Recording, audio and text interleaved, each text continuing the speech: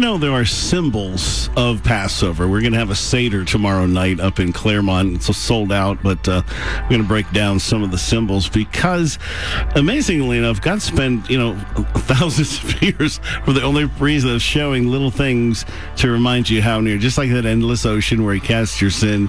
He's got all kind of things to just point you to him and remind you of him. This next week is the Feast of Unleavened Bread. Tonight at sundown begins Passover. Next day you have the Feast of Unleavened Bread, and it lasts for 7 days.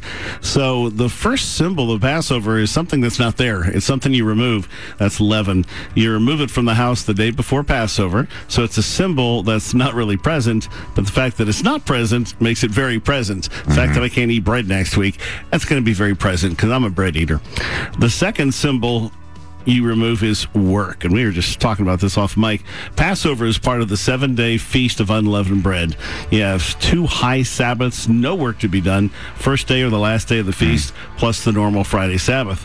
Why does God hyper-focus on rest? Boy, in this generation, we need to get this. Rest represents how God deals with our sin. He deals with it from first to last. Our part is repentance. To stop the action of sin and to stop heaping on guilt, to stop shaming ourselves. They're all actions. They're all work. Right. If you're in ministry, you owe it to yourself and your family to rest once every week. And Sunday doesn't count. It's the busiest day for people in ministry.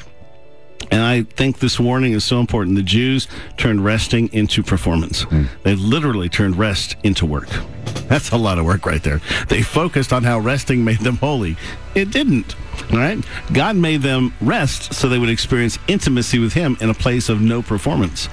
The word for sacrifice in Hebrew is korban.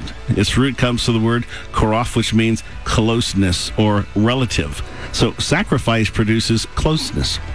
The sacrifice eliminates the chasm of sin and death, separated us from God, and it produced closeness between man and God. He longs for intimate relation with us. It's what he's after in you.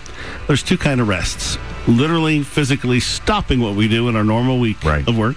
Spiritually stopping. Repent. Don't bear the weight of our sin. The next symbol is the first thing you add, which is light. Light is the symbol of God's presence. There was a lampstand in the tabernacle. You shall command the children of Israel. They'll bring you pure oil, pressed olives for the light, to cause the lamp to burn continually. You are the light of the world. City that sit on a hill cannot be hidden. For so the Lord has commanded us, I have set you as a light to the Gentiles, that you should be for salvation to the ends of the earth. And it just goes on and on like that. Every night, every Friday night at sunset, at Jewish Sabbath meals and at Passover, the woman lights the candles and leads the prayer. I'm just going to pray that prayer, even though I'm not a woman.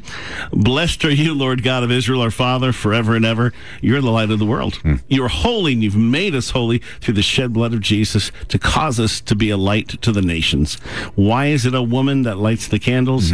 Eve led the human race into sin, but God chose Mary to be the mother of Jesus, who would redeem mankind. Eve was the first to fall and the first to be redeemed. He doesn't forget. He goes back. And he deals with your sin the very first to the very last.